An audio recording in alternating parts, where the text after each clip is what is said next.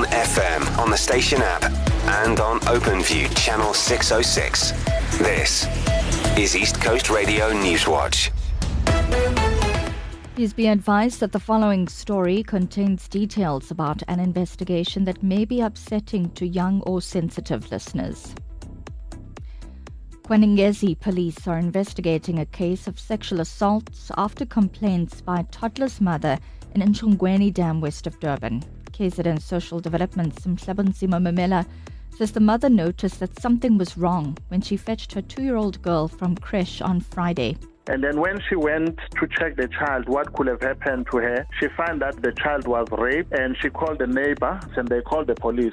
Mamela says many in the community are incensed. They've actually started to visit that creche.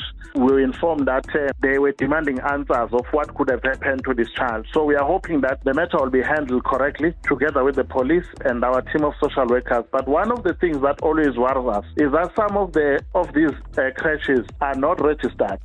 KZN's northwestern parts, including Ladysmith and Newcastle, are on alert for a severe thunderstorm heading their way. The SA Weather Service has issued a level 2 warning for the region.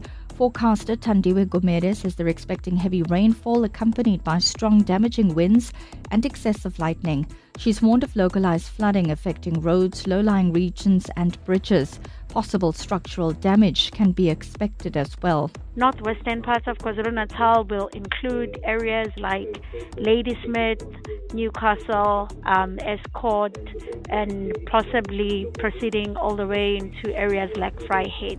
Meanwhile, eThekwini says the storm that rocked parts of KZN in the early hours of this morning brought down trees in parts of Durban. The Upper Highway, Westville, Reservoir Hills and Durban Central are among the areas affected. The municipality says its teams are making their way through these areas to clear blockages and obstructions. It's urging motorists to be extra careful. And the UK has worked alongside Jordan to drop 4 tons of aid to a hospital in northern Gaza. Britain says the Jordanian Air Force helped to deliver essentials, including medicines, food and fuel, to patients and staff at the Tal Al-Hawa facility. It's currently taking on people in a critical condition who've been transferred from the Nasser Medical Complex, which has been under Israeli siege.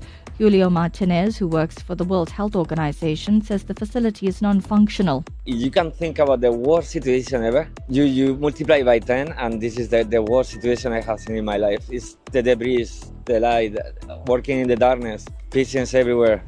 A recap of our lead story. Kwaningezi police are investigating a case of sexual assault after complaints by a toddler's mother in Nchongweni Dam west of Durban. You've been with the East Coast Radio Newswatch team. I'm Natara Nadesan.